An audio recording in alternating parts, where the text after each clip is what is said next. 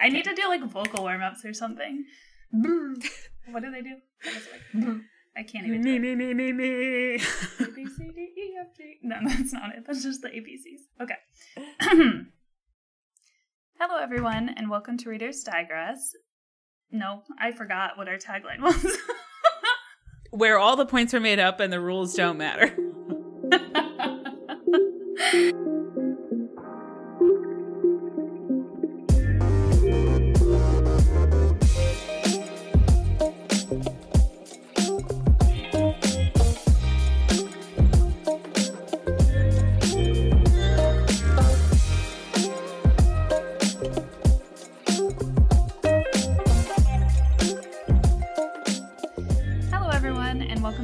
Digress, the podcast where we read nonfiction books so that you don't have to, unless you want to.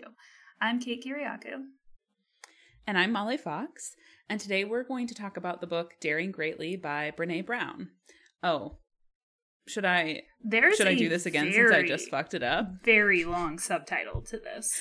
Yeah, so it's called Daring Greatly, and then the subtitle is How the Courage to be Vulnerable Transforms the Way We Live, Love, Parent, and Lead. I'm sorry, but that's too long. Too long of a subtitle. On the Instagram, on the episode title, it's going to be called Daring Greatly. Yeah. Pick 4 words for the subtitle, Brené. That's my rule. Everyone. What is it about like nonfiction books where people feel compelled to explain the book so thoroughly? I'm very much a vague metaphorical girl. I would be just like the stickweeds. Figure it out from the book, folks. You'll get it when you read it. Yeah, pie in the sky. And that's the whole thing. I guess publishers are like, we're trying to sell it though. And I'm like, what? That's crazy. It's kind of like when you see everything in the trailer of a movie and you're like, well, I feel like I just saw the movie. I don't need to go see the movie. Well, and tale as old as time is the fact that they put the best jokes and moments in the trailer, and then you watch the movie and you're like, yeah, I literally all I needed was the trailer. I got it. Thanks. Yeah, for sure. I'm excited to talk about this book and talk about courage and vulnerability and transforming the way we live and love and parent and lead. I don't know, there's so many words. I'm excited also. The first half of the book, though, it's not an exaggeration to say that I cried on every page. Like, every single page was making me cry. And I texted Kate about this while it was happening, and you didn't seem mystified, but I could tell you were, like, not being made to cry by the book the whole time. And I was like, oh my God! I was not. But I was not mystified because I knew you would. So I was like, well, checks out. Checks out. So I wept throughout the first half of the book and then pulled it together. That actually could just be like your summary of your life. We could put that on your gravestone, actually. I wept throughout the first half of this book. I wept throughout the first half and then I pulled it together. Oh, God. That is embarrassingly accurate. Yes. I love it. Sometimes they're happy tears, guys. It's okay. Yeah. There's nothing wrong with happy tears or sad tears. I love the word wept because it's such a Christian-y term. There's like a verse in the Bible that talks about like Jesus wept. And every time I say it, I think of this friend I used to have at one of the churches I went to in Ohio. And we were just like hanging out at her house this one time. And she was like, we were talking about the word weep or wept. And she's like, it's the most disgusting word. Every time a pastor says it, I'm just my skin crawls. I get it. So now every time I say it, I'm like, I'm saying it in this like very melodramatic way anyway. I wept. I kind of get that. Yeah. It's a terrible. It is kind of like a gross word. Yeah, it's very visceral. Like the way if you saw someone like sobbing in public, you would want to pull away. They'd be like, "Ugh, God, what's happening?" Like just everything on their face is wet, and it's just like, ugh. I don't know where the wetness is coming from exactly on your face, but it looks bad. Yeah, it looks bad. It's a lot. Okay, well, shall we start with your summary? Let's do it. So, as Molly says, today we're talking about Daring Greatly, how the courage to be vulnerable transforms the way we live, love, parent, and lead by Brené Brown. You might know Brené Brown from one of her 5 other best-selling books, like The Gifts of Imperfection, or her podcast, Unlocking Us and Dare to Lead. I actually didn't know she had 2. I think I've only listened to an episode or 2 of Dare to Lead. Oh, I've only listened to Unlocking Us. Oh, interesting. She holds an LMSW and a PhD and is a research professor at the University of Houston. Daring Greatly begins with the premise that we're all impacted by what she terms scarcity culture, or a world where the fear of never enough dominates our behaviors and prevents us from having the courage to dare greatly in all facets of our lives. Scarcity culture breeds shame, comparison, and disengagement, preventing us from, as she puts it, living wholeheartedly. While wholeheartedness has many tenets, it boils down to living with openness and worthiness, facing uncertainty, exposure, and emotional risks, knowing that regardless, you are enough. I hope that our listeners have not started crying yet. I feel like all of those words are very emotionally triggering. Yeah, they are. So in other words, she argues that without vulnerability, we lose the courage to engage and connect with others and take risks in our lives. This book covers the relationship between fear, shame, vulnerability, and worthiness through extensive sociological research. She unpacks how we shield ourselves from exposure and how to change our behaviors to embrace vulnerability rather than disengage from it in our families, communities, and workplaces. I hope that I covered it all. Yeah. She is a sociological researcher, and so she is fond of lists.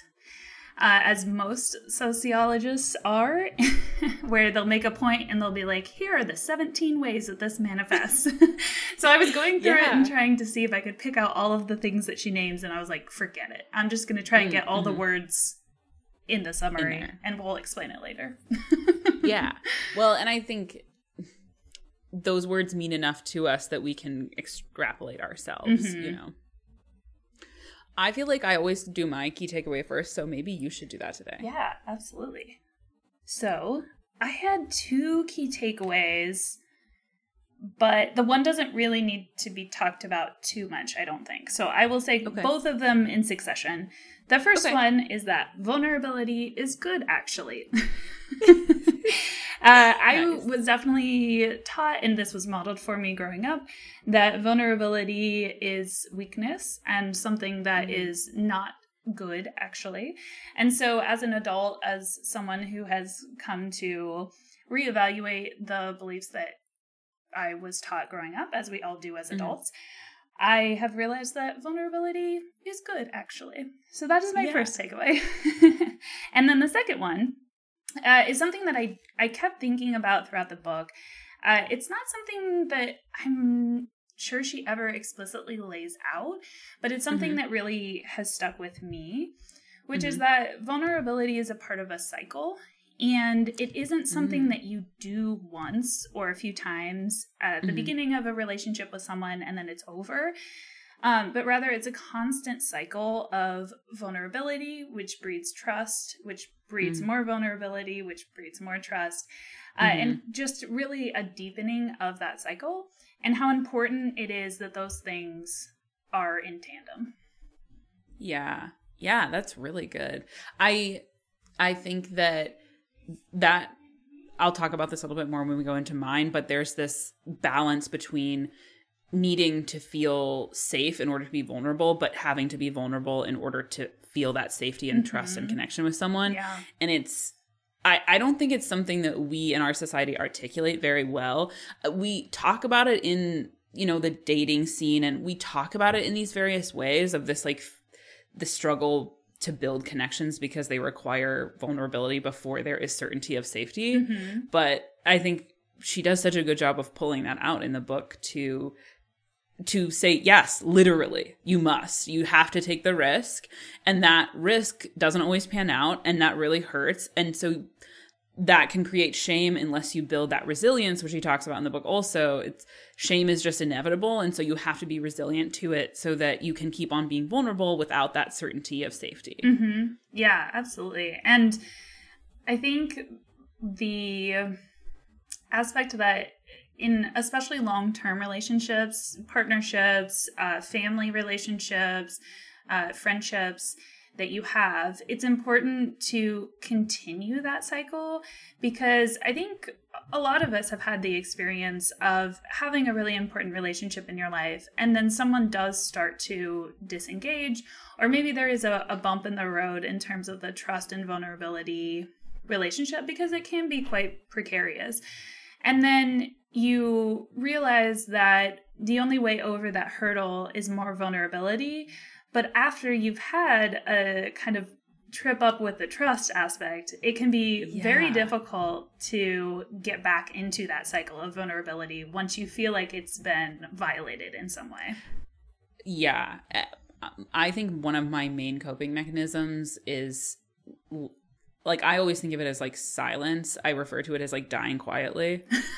I just I prefer to retreat back into myself. Mm-hmm. And it doesn't mean that I'm not like social or introverted, because that's not really what my personality is like. So I don't think people realize that that's what I do. But after I've been hurt significantly, I kind of just shut off that like aspect that's willing to be vulnerable, mm-hmm. and which really limits the ability to get past the hurt, mm-hmm. because I don't even want to talk about the thing that hurt. Right. It's like specifically with like really like family and long-term relationships, mm-hmm. you know, I can like deal with conflict, but it's like those long tie relationships, oh God, it's brutal. And I would rather just be like, no to feeling that ever again. Just like turn it off.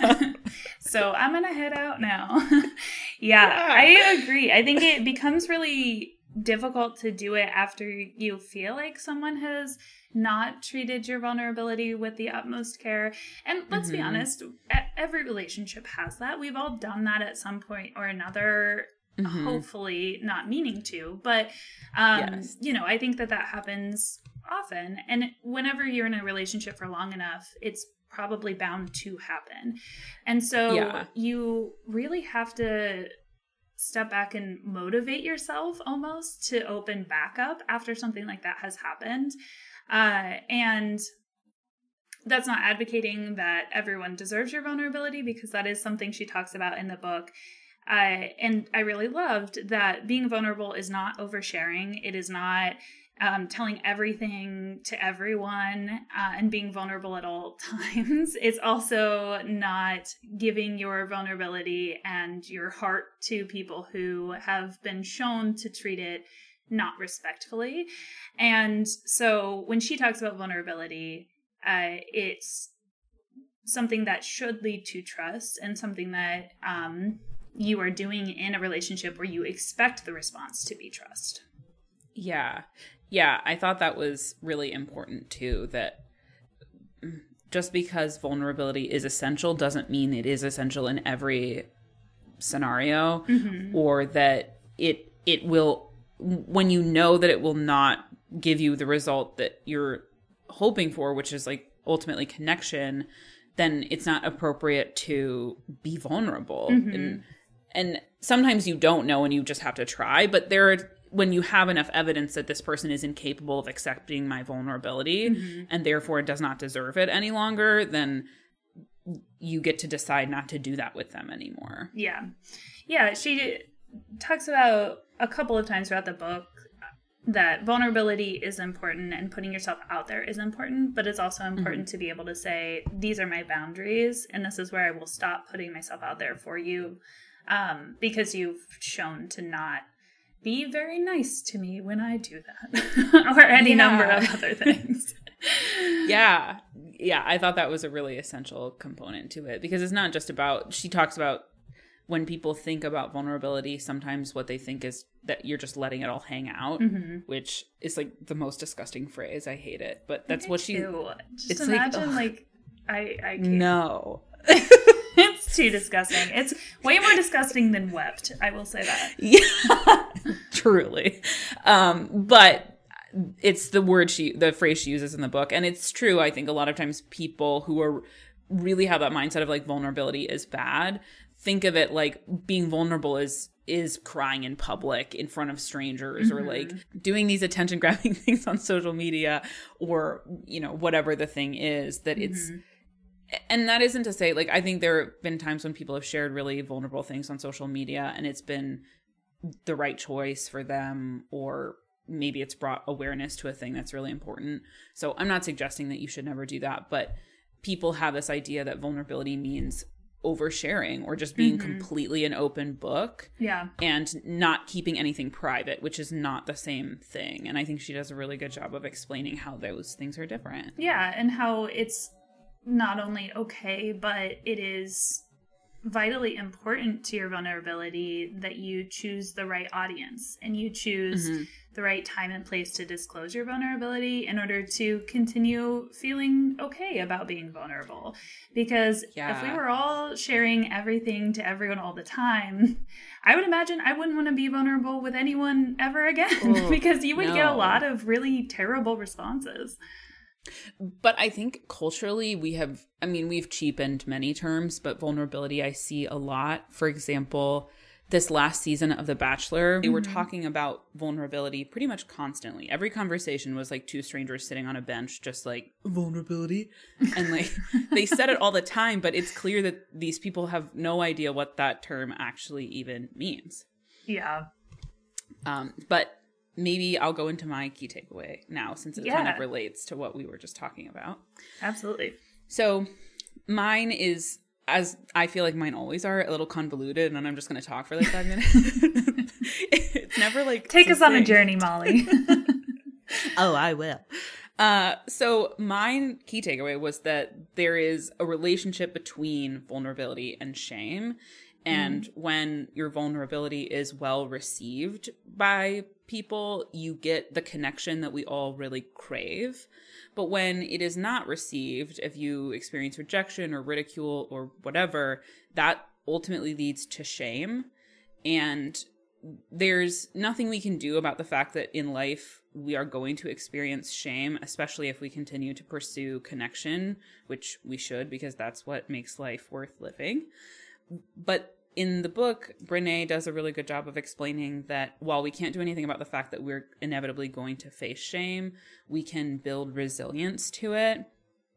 And in that discussion, I love the way she sets up the fact that vulnerability and shame have this very close relationship that we must maneuver through our attempts at being vulnerable and attempts to gain connection.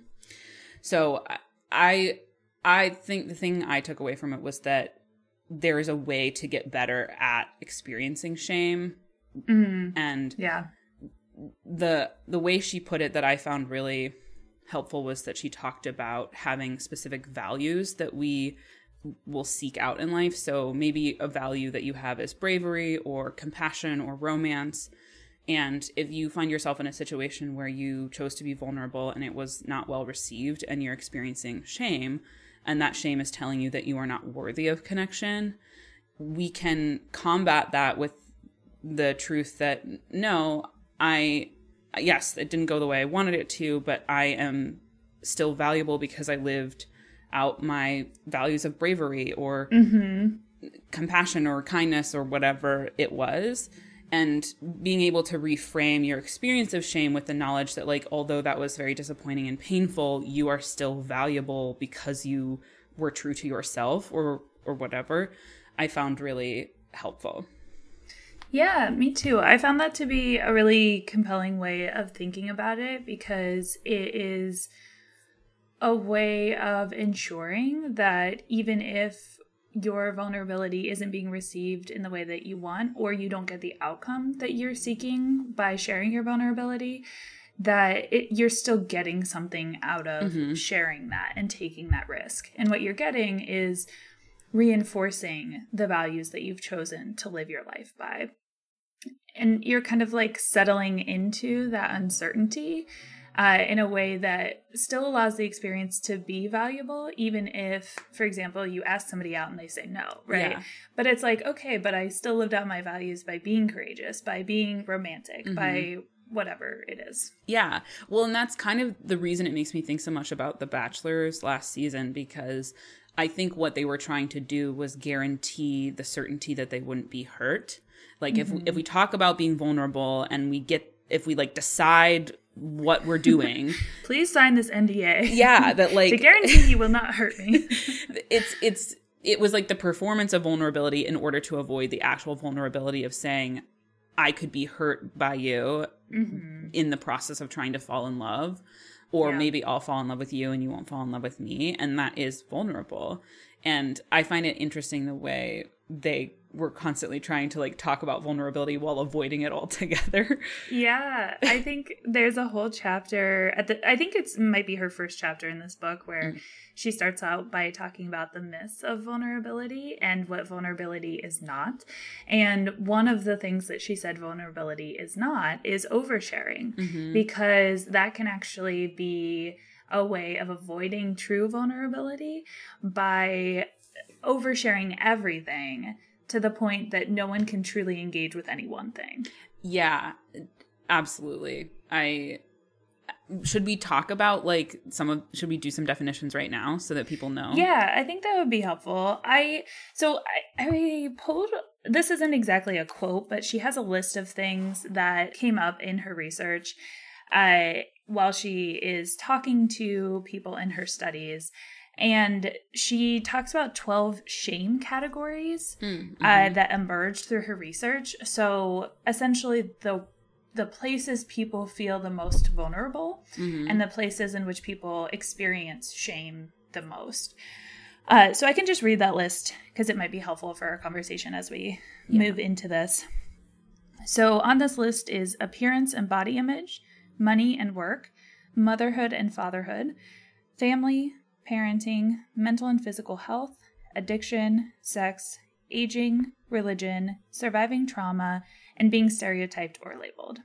So that's sort of the list of categories in which people feel the most shameful reactions, which when I read that, I was like, oh yeah, of course. Those are the things that tend to be the most vulnerable to enter into. Like, as a woman of childbearing age that is not yet a mother, the idea of becoming a mother is a really vulnerable topic for me. Yeah. And so, thinking through that and then reading it, at one point she had said, you don't have to be a mother or father to feel vulnerable about that topic.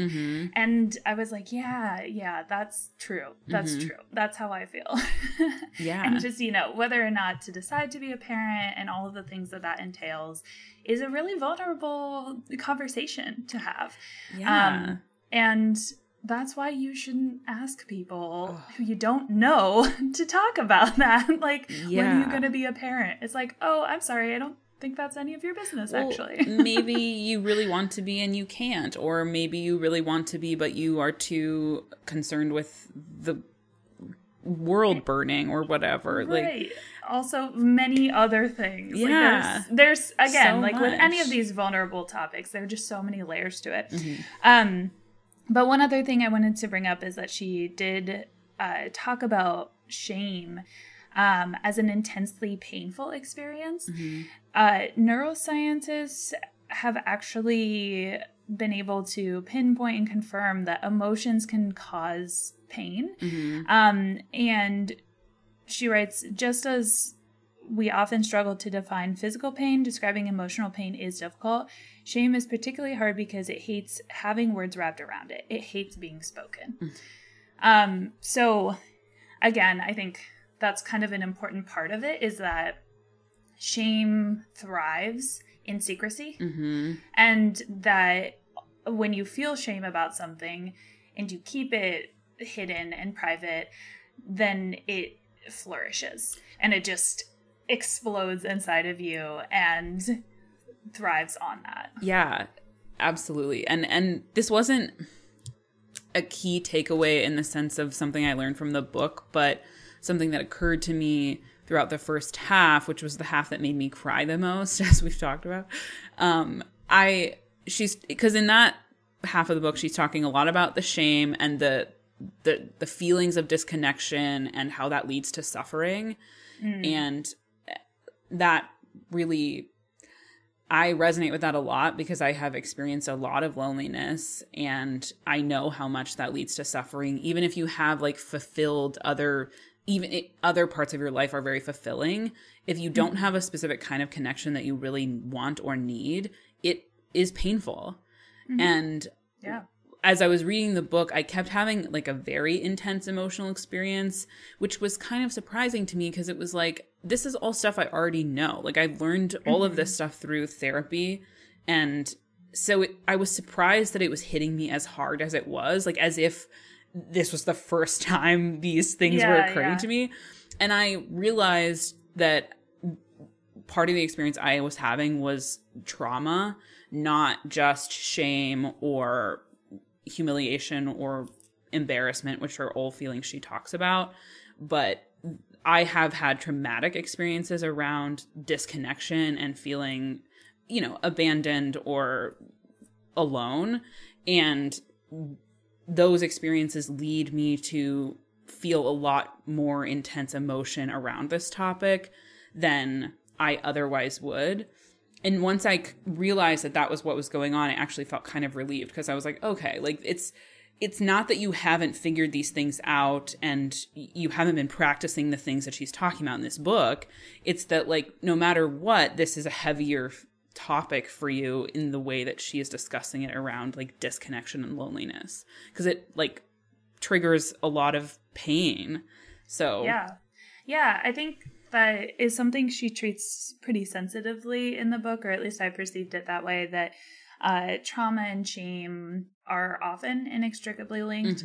And when you go to explore those feelings, you're not just exploring one, but then it triggers the other and vice versa. And so obviously, if you're having a feeling of shame alone, it's a little bit easier to unpack or to pinpoint perhaps than having one alongside a traumatic reliving of an event or something like that. Yeah, because something I learned in therapy, I did this special kind of therapy for a while called EMDR, which it's traumatic memory reprocessing. And one of the things that therapist explained to me was the way, like, if you have had a traumatic event around, say, rejection, all of the other rejections that you've experienced in your life are eventually linked together. So anytime you experience the feeling, it just triggers all of the other experiences of rejection. So part of what that therapy is about is like kind of unlinking those things so that you don't feel the weight of all of these experiences every time you experience rejection, which is something that we all experience many times. Like, being able to maneuver an experience of rejection without it hitting all of that other pain is one of the ways that you can move forward eventually. And yeah, actually, that reminds me of, she has a whole chapter on the vulnerability armory, which is essentially the ways that we avoid vulnerability. And the three that she focuses on are foreboding joy, which reminds me of what you just said. She describes this as the paradoxical dread that clamps down on momentary joyfulness. The second armor is perfectionism, or believing that doing everything perfectly means you'll never feel shame. And the third is numbing, the embrace of whatever deadens the pain of discomfort and pain. And I think for the foreboding joy part of that, our brains are so smart and they're so good at what they do in that their job is to protect us. And so our brains often will give us images of pain or loss or grief and say, well, wait, don't get too happy because this will end, or bad things will come for you, as a way of trying to prepare us for that eventual inevitability. Yeah. And it's kind of like what you're saying, where when you are having this trigger, your mind is trying to use its past experiences to tell you how to react in this situation. And they're essentially saying like, hey, we've been here before, buddy. We know how to do this. We're going to do exactly what we did last time. And the problem is that reaction isn't always the best one. Yeah. And just because you've done it before doesn't mean it's the appropriate or best reaction. But the foreboding joy part of that, of like our minds just wanting to protect us so much that they're actually getting in their own way, is fascinating to me. Yeah. One of the ways I've heard it explained is often a lot of our traumas happen when we're kids. That's pretty standard. And we developed coping mechanisms as children that did keep us safe or were the best we could do at the time. But they're not applicable in adulthood and in our lives now. But we keep on using them because it's what our bodies learned to do. And it takes time to learn that you have to know that tool is no longer useful in the current context. And it's not to like shame or like belittle the tool, because that was really useful in keeping you alive at the time. Yeah. But it's about knowing that there's better options available, and that, like you said, sometimes the old tools start to sabotage new possibilities. Yeah. When we keep using them. Yeah. Like if you're trying to use an old worn out hammer for every house improvement, you're probably going to run into some issues. So it's kind of nice to have a toolbox full of other things that include a screwdriver, for example, and a saw and a drill. So that you're able to deal with these situations in new and different ways that might be, and usually are, more helpful. Yeah, I do. One of my quotes is about the foreboding joy, so maybe I'll read that. Yeah. And then I have like a little how I've learned to cope with my bad coping mechanism story. Coping with my coping. The Molly Fox story. Coping with my coping. And then I find a new coping mechanism to cope with those coping mechanisms. Anyway, we're having lots of fun. So Brene is talking about how she uses foreboding joy, which is, as Kate described, that feeling of when you have like all that love well up in you over something, you immediately start to picture the worst possible scenario as if you're preparing yourself for it.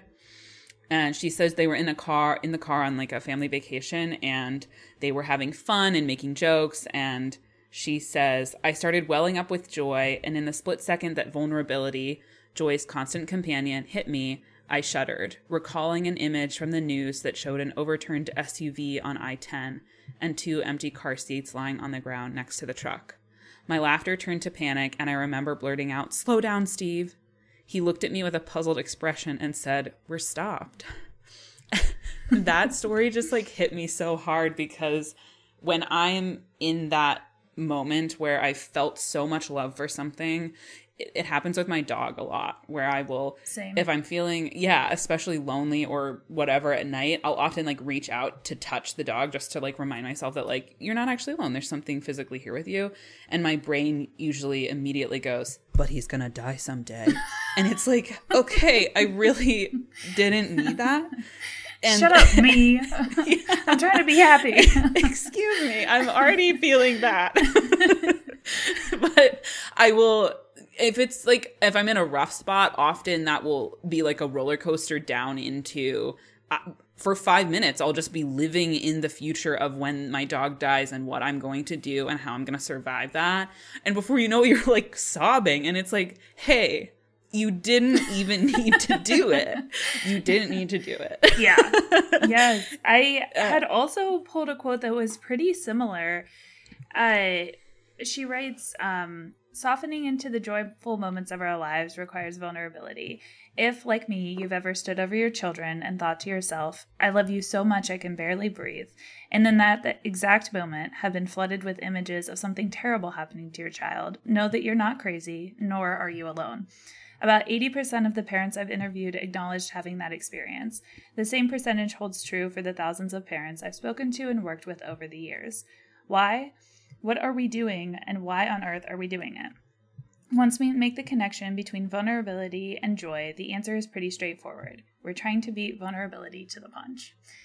And I am extremely guilty of doing this. I know that it's definitely something that I do with, my husband, and like we're having a lovely, perfect, wonderful day.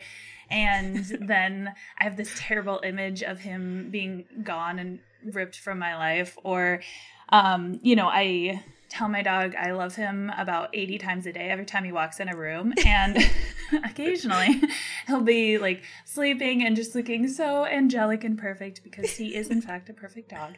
Yeah, perfect baby angel. And I'll have that terrible feeling hits you of like, this won't last forever. Mm-hmm. Oh my gosh, we have to experience the terribleness now. And it's like, wait, no, we don't. No, we don't. Like softening into vulnerability and by extension joy, I think really is a skill you need to learn. At least it is for me, and one that I have really gotten better at as I've gotten older. But I don't think that tendency and that kind of knee-jerk reaction will ever completely go away. I don't think so for me either. Yeah. But the thing I really enjoyed about this section was how she would explain, basically, here's the problem, the thing that we keep doing, and here's the way people have found like a strategy that they use to get out of that mind trap.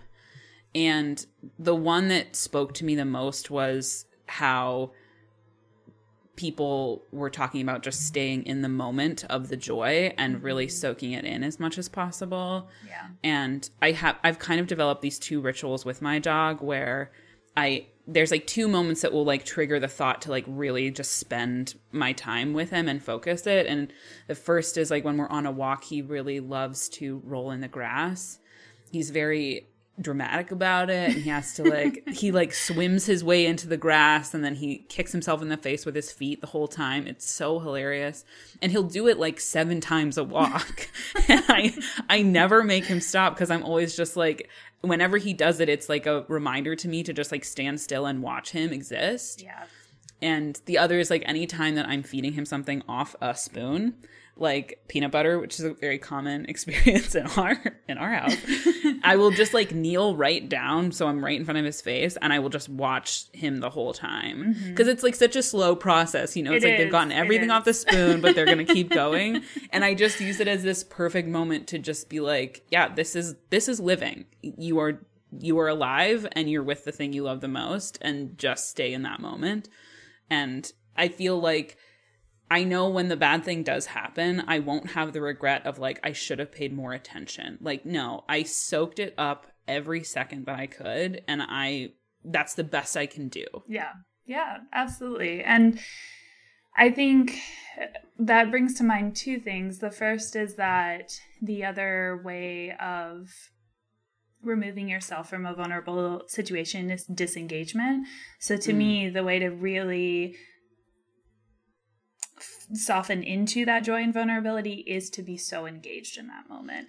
And I think that that's exactly what you're describing, and I really love that.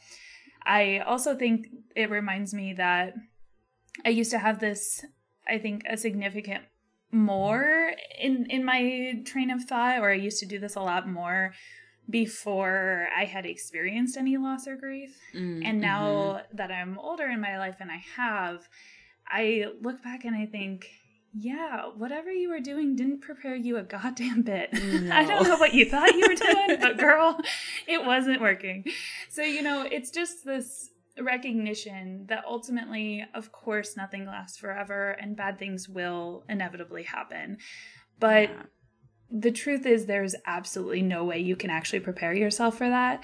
And while that's terrifying and it is the acceptance of a lack of complete control, it's also a little bit freeing in knowing that you can stop doing that and kind of let go of the foreboding joy, because ultimately you're not preparing yourself, because no matter what, you'll be blindsided by whatever the grief or loss brings. Yeah, and what I feel like I've learned from the moments that I felt the most grief in my life is the fact that I'm surviving it, so it means I can survive it again. So another strategy I use when I'm imagining the worst thing, it's to remind myself, like, you really do know how to do this. You have learned to survive grief, and so when it comes again, which it will, you will know how to get through it. And it's weird. It's like the only thing that prepares you for grief is grief itself. Yeah. And then once you go through it, you realize like, well, this is just as bad as I feared, but now I know how to do it. This is way worse than I feared, but now I have the skills, I suppose, to deal with it. Yeah. Okay, so I have another quote about her definition of love. This one struck me as really significant in my own life, and I found it to be really a great definition. I'm not going to read the whole thing. I'm just going to read the end where she talks about what kills love, essentially. She says, "Shame, blame, disrespect, betrayal, and the withholding of affection damage the roots from which love grows. Love can only survive these injuries if they are acknowledged, healed, and rare." And the part about that stood out the most to me was the word rare. In many of my experiences where I felt wounded really significantly in loving relationships, the ones that have survived those wounds were ones where those wounds were rare. And I've had relationships where those wounding experiences were not rare.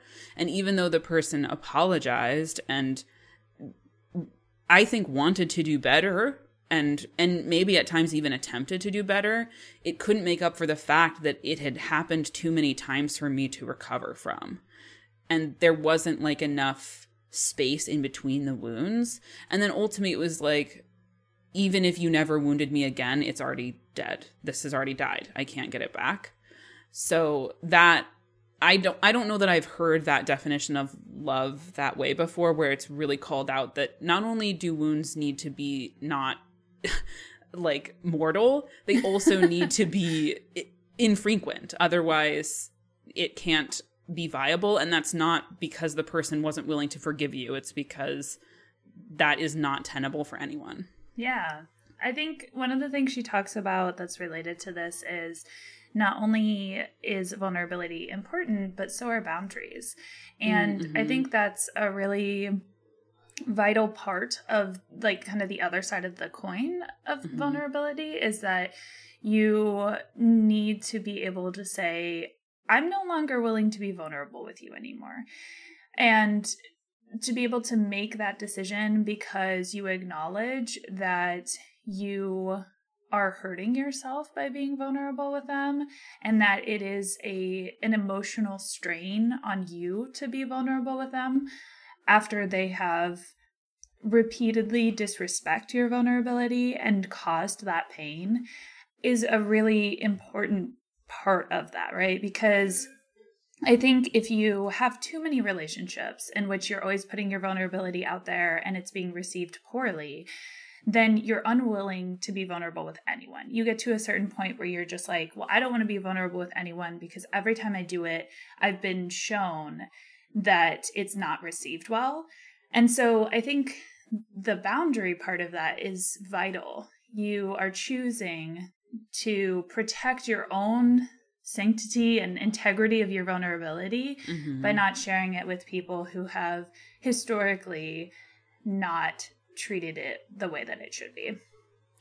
Yeah, I completely agree. And I think one of the things that I like so much about this quote is the way it cites that responsibility of the other party and yourself.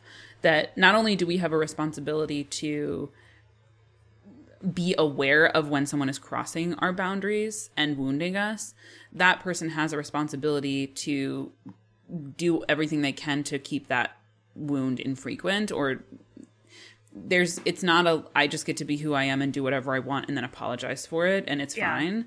It's, you have a responsibility to prevent that from happening in the first place. Otherwise you can't expect it to survive long term. Yeah. It's like the difference between someone coming up and slicing your arm open with a knife versus cutting it off. It's like, okay, if you slice into somebody's arm and then you give it time to heal, then okay, you can kind of get back to the way things were. But if you keep cutting in the same spot every time until the arm falls off, then there's really not that much more that you can do to repair it. So yeah, that was a really gross analogy. That's okay. No, I used a very similar analogy with a person once when I was trying to explain that experience, and that they were wanting me to be able to like get over it and move on. And I was like, you keep talking about it like I just broke my leg, but my leg has been cut off and you're asking me to just like keep walking like normal. Like, no, it won't heal. It's gone. It's gone. Yeah. I'm sorry. It's gone. It is over now. Yeah. It was. Ugh. So I think that's a very good, I think most people who are in the situation eventually stumble into the severed limb metaphor because it's quite apt. Anyway. So I have a quick quote that I wanted to talk about as a small critique of this book, actually. And it's in the section where she's talking about this own armor of vulnerability and the ways that we avoid dealing with vulnerability. And specifically in this section, she's talking about numbing, which, as we talked about earlier, is using other things in order to avoid feeling vulnerable and just to numb that vulnerability in ourselves. So she writes, when I looked at the data, my primary question was, what are we numbing and why? Americans today are more debt-ridden, obese, medicated, and addicted than we ever have been. For the first time in history, the Centers for Disease Control and Prevention has announced that automobile accidents are now the second leading cause of accidental death in the United States. The leading cause? Drug overdoses. In fact, more people die from prescription drug overdoses than from heroin, cocaine, and methamphetamine drug use combined. Even more alarming is the estimate that less than 5% of those who died from prescription drug overdoses obtained their drugs from the folks we normally think of as street corner drug dealers. The dealers today are more likely to be parents, relatives, friends, and physicians. Clearly, there's a problem. We're desperate to feel less or more of something, to make something go away, or to have more of something else. So I don't disagree with most of what she says in this paragraph, but I disagree with the conclusion that the only reason that Americans today are more debt-ridden, obese, medicated, and addicted than we ever have been is because we are numbing things. Because I think that excuses the structural issues in our society, including the entire opioid crisis, and that it is a direct result of our for-profit pharmaceutical industry in the United States, as well as the debt-ridden aspect of this as well, that things have gotten more expensive and most Americans have been slowly pushed out of the middle class. So there's a lot more structural issues going on here than people just individually not being willing to be vulnerable. Yeah. And I think she doesn't clearly explain that. That's kind of the end of her point there. And I really wish that she would have at least acknowledged how complicated these issues are on a structural standpoint. And again, she wrote this in 2011, so perhaps that is more a product of the time that she was writing in. And if she had written it now, there would have been more of an acknowledgement of that. But I do think that it's dangerous to appoint all of these things to individual responsibility, because I don't think that that's accurate. Yeah, I agree. And I think this is an instance where she's not really relying on her data anymore. She's drawing a conclusion. She's citing causation versus correlation. And she's not doing the work that she does in a lot of the rest of the book where she's drawing conclusions from her data and her research. It's more that she's extrapolating out to the rest of other structural problems. So yeah, I agree. I really don't like that in that section as well, she cites overeating as another numbing behavior, which I agree that we do use food, as all humans do, to like comfort. But I think equating obesity with that as a person trying to numb themselves is really dangerous and unfair.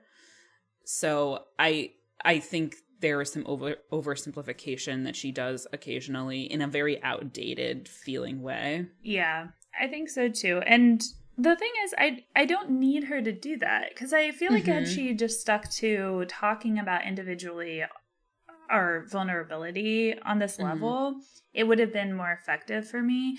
But when she takes it that one step further and says, and also vulnerability is the reason for everything in our society being wrong. I'm like, okay, but I'm not sure that you fully backed that up with your own research. And so that feels less effective to me. Yeah, and maybe what she means is just like clearly vulnerability plays a role in all these other areas, which I would agree with, but that's not really how she frames it. She frames it as the cause, and that's really a leap to make based on what we know of systems and their pitfalls. Yeah, and their histories, frankly. So yeah, that was kind of my little critique. I also have a nitpicky critique, which is that she often writes her interactions with different people throughout the book, and I think it's hilarious to me that everyone she interacts with also seems to talk like a middle-aged white woman, which is pretty interesting. Even like her 8-year-old. Yeah, exactly. I'm like, okay, I appreciate and respect that this is certainly the sentiment of that conversation, but they didn't say that. There's no way your 8-year-old used those exact terms, or like this random 20-year-old man used those exact terms. Like, I don't believe that. Yes. I had a slightly similar critique where it was like, I resonate less with like earnesty and more with a little bit of irreverence and like tongue in cheek, which she, I think, actively avoids because, as she talks about in a part of her book, she views coolness and that front of like, I'm too cool for that as another way of avoiding vulnerability. So she really leans into, no, I'm very uncool and I'm not ashamed of that, which I think is really great. But some of the metaphors and the like imagery she uses to me feels a little too cutesy and dorky, and it's like it's hard for me to get past that when she's using like Harry Potter metaphors, or she's talking about like the really atrocious voices that we talk to ourselves in as gremlins, where I'm like, girl, that is not how I view that experience. Yeah. Well, I felt the same way because I was like, yeah, no, I get it. You don't need to come up with like an 8th grade metaphor for me. I understand what you're saying. I don't think we need to do all of this. It felt like repetitive to me too, in that sense of coming up with these analogies. And I was like, yeah, no, I'm understanding what you're writing. It's clear enough. I don't need you to do all of that stuff. Yeah, but I think based on her personality as she describes it in the book, like she describes moments where she'll be alone and she'll like talk out loud to a painting she has or whatever. And it's like, well, okay, I think that's just your thing. Like that you're just kind of more like very earnest. Yeah, which is for me, a cool person, really not okay. As a certified cool, I would like to tell you that is not how I operate. That's so funny. I have obviously like trauma around being called a dork, so now I'm like, no, I'm always cool 100% of the time. And in actuality, I'm like one of the most earnest and embarrassing people I've ever met. Oh, I'm super embarrassing. I like to think of it as authenticity rather than dorkiness. I don't talk to paintings as she is, as you say, she is inclined to do.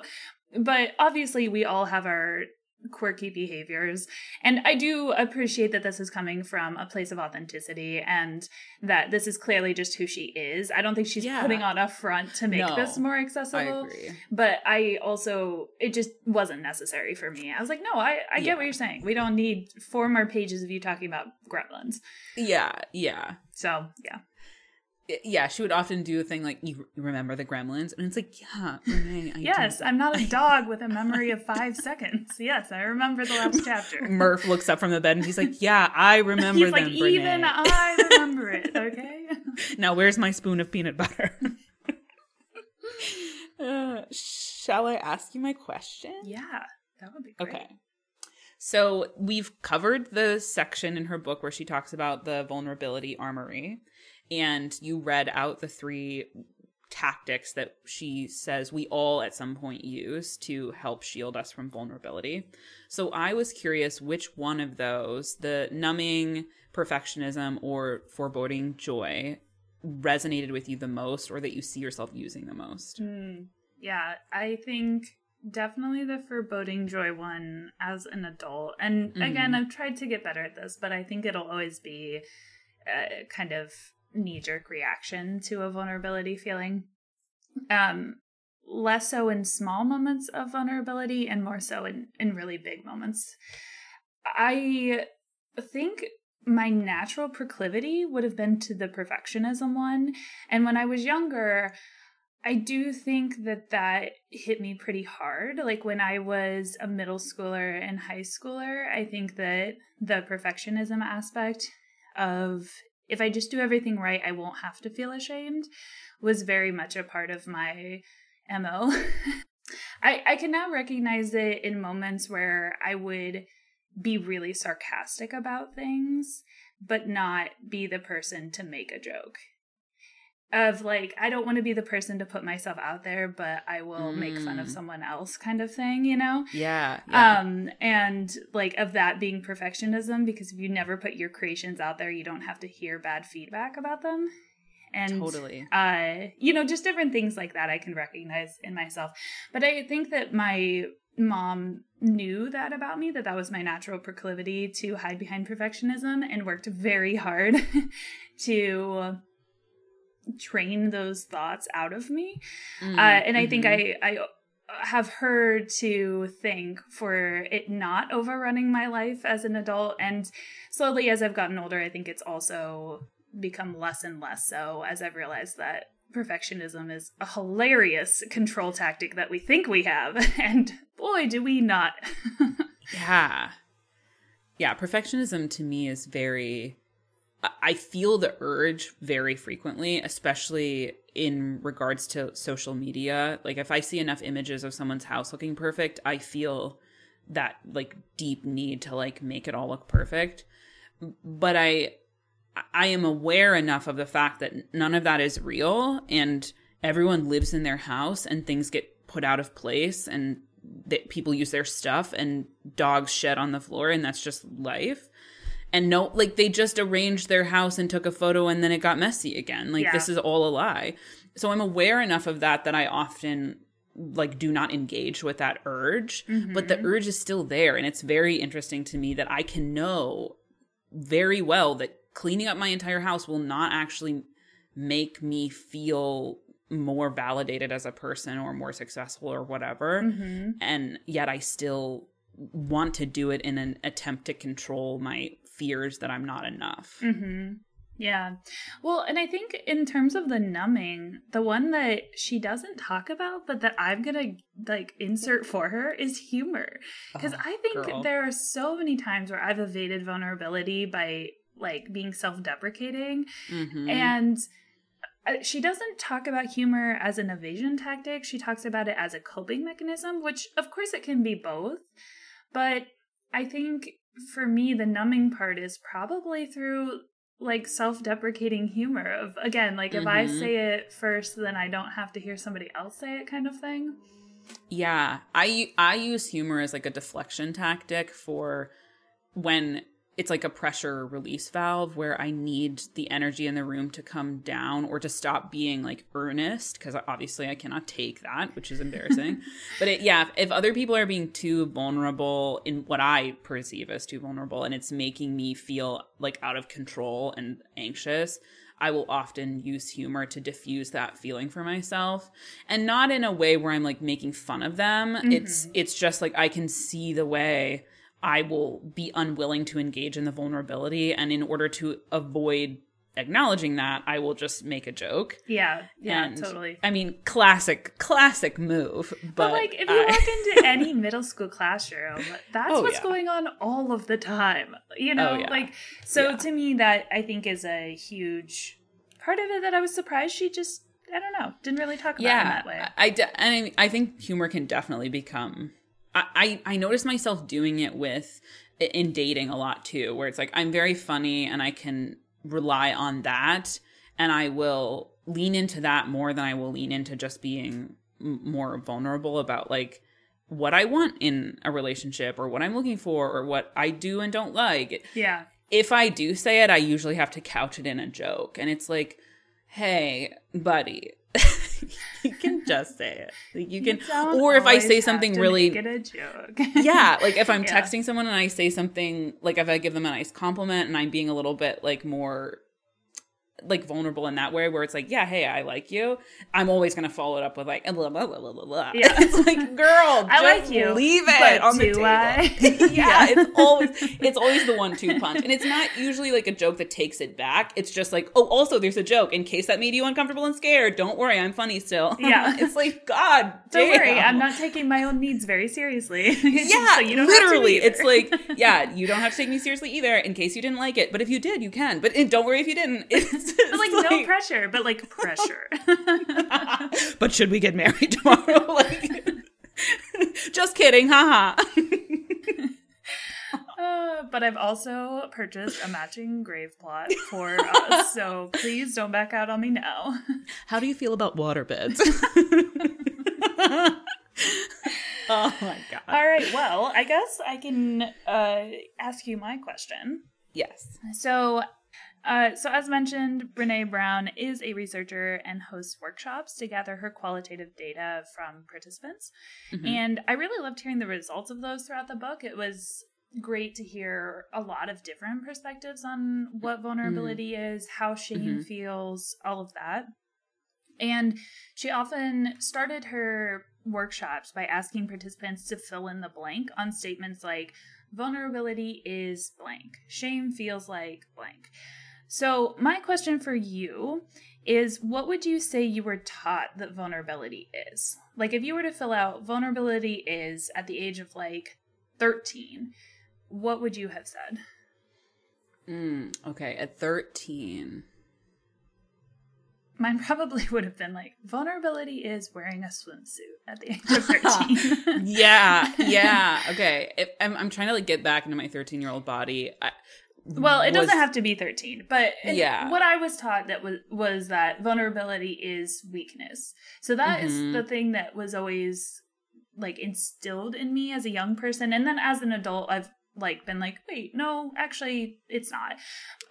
So I'm just curious, like what would it have been when you were younger and what would you say it is now? I think it was and still is vulnerability is panic. Like when I feel myself at that edge of like you are going to say a thing or whatever and you can't take this back and like we're about to go down this.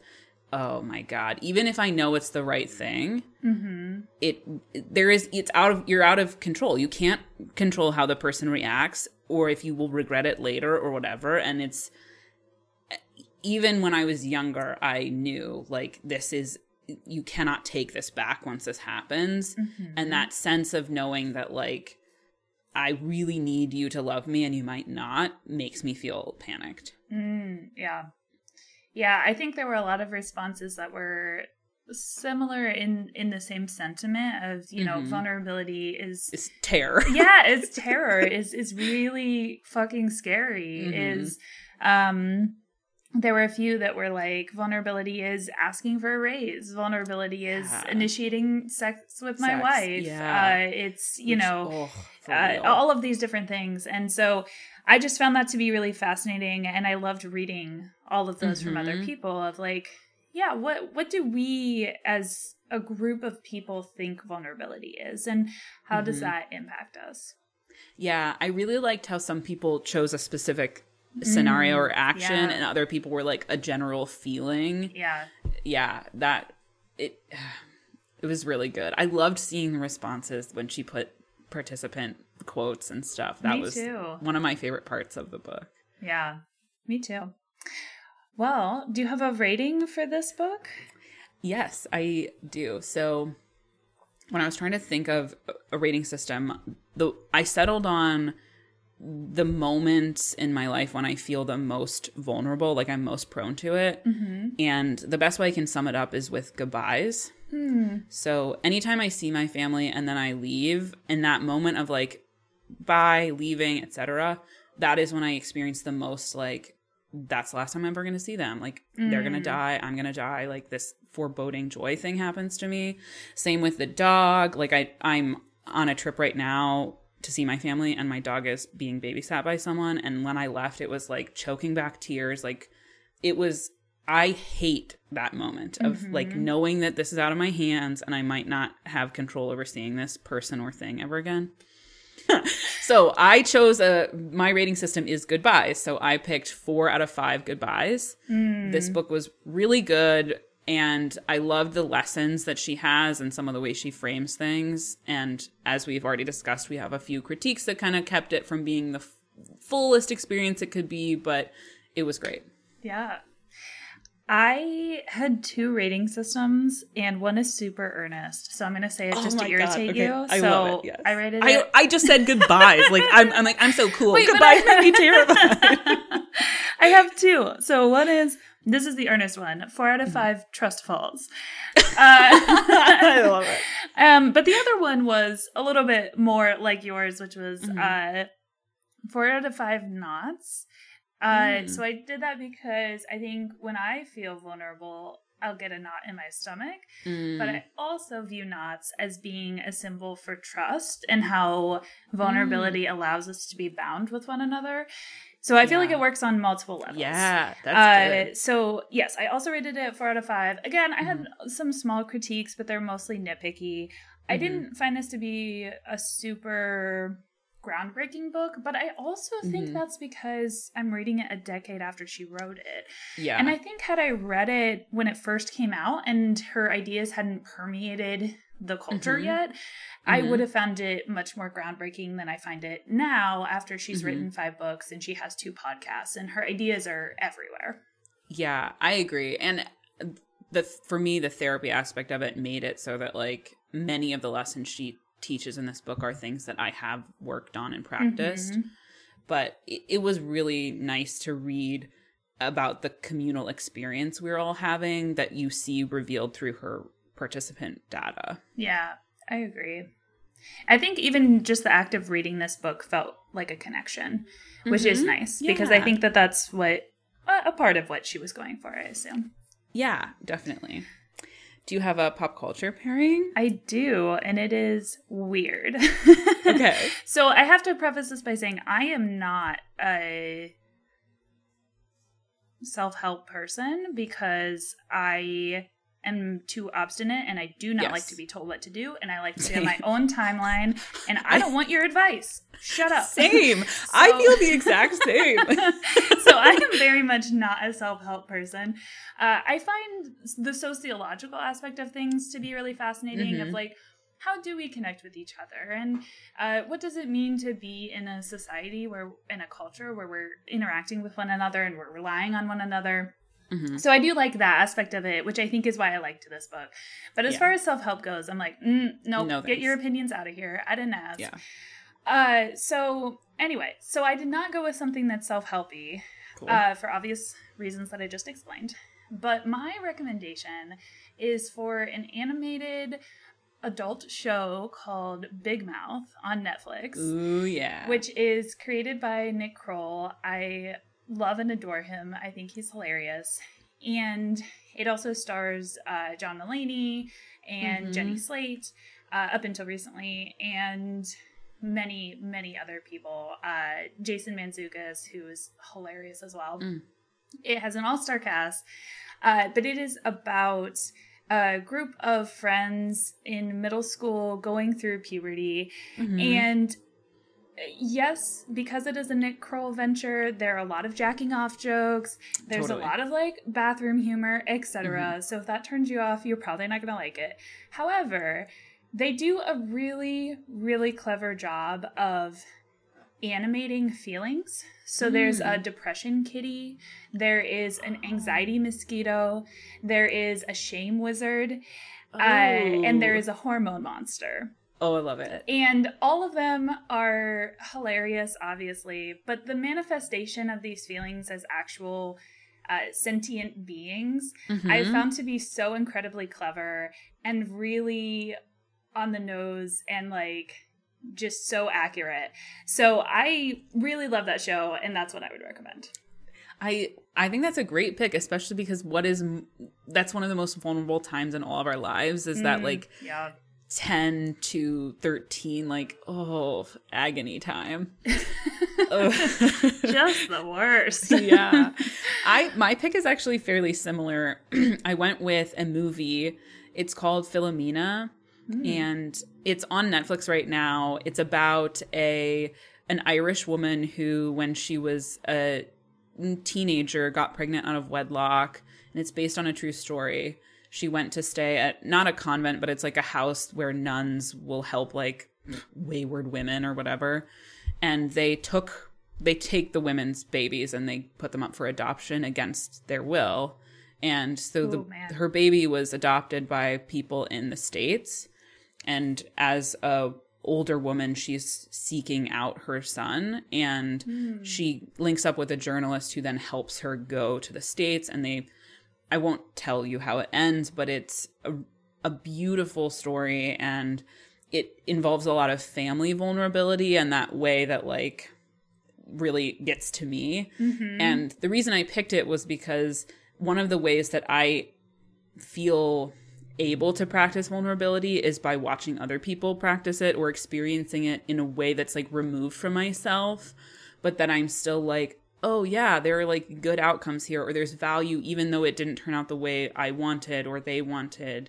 The experience was really good and healing. And so sometimes it just helps to watch someone else do that and experience it a little bit from afar before you like jump in your own way. Yeah, absolutely. I think that's a really good way of relearning that vulnerability can be a good thing. Yeah, and that it's possible and that it's something that you have to practice. And maybe this is the first small step, is just watching. I avoid romance movies because they make me feel too like desperate and filled with longing. And this is not a romance, but it's, if you are having a similar experience with like, I have to avoid vulnerability at all costs, like maybe watching a movie where that is part of the storyline helps. Although I'm like, I won't watch romance, so I won't take my own advice, but cool if you take mine. I do not want anyone telling me what to do. I do not want to actually experience any feelings. You can keep your self-help. Totally. Yeah. Back to the jokes, folks. Yes. Well, I'm going to thank you for being vulnerable on this podcast with me. What if I start sobbing right now? I weep at the end. And I wept. Thank you too. This was a great conversation. Yeah. Anyway, I digress. Join us next time for more of our bullshit.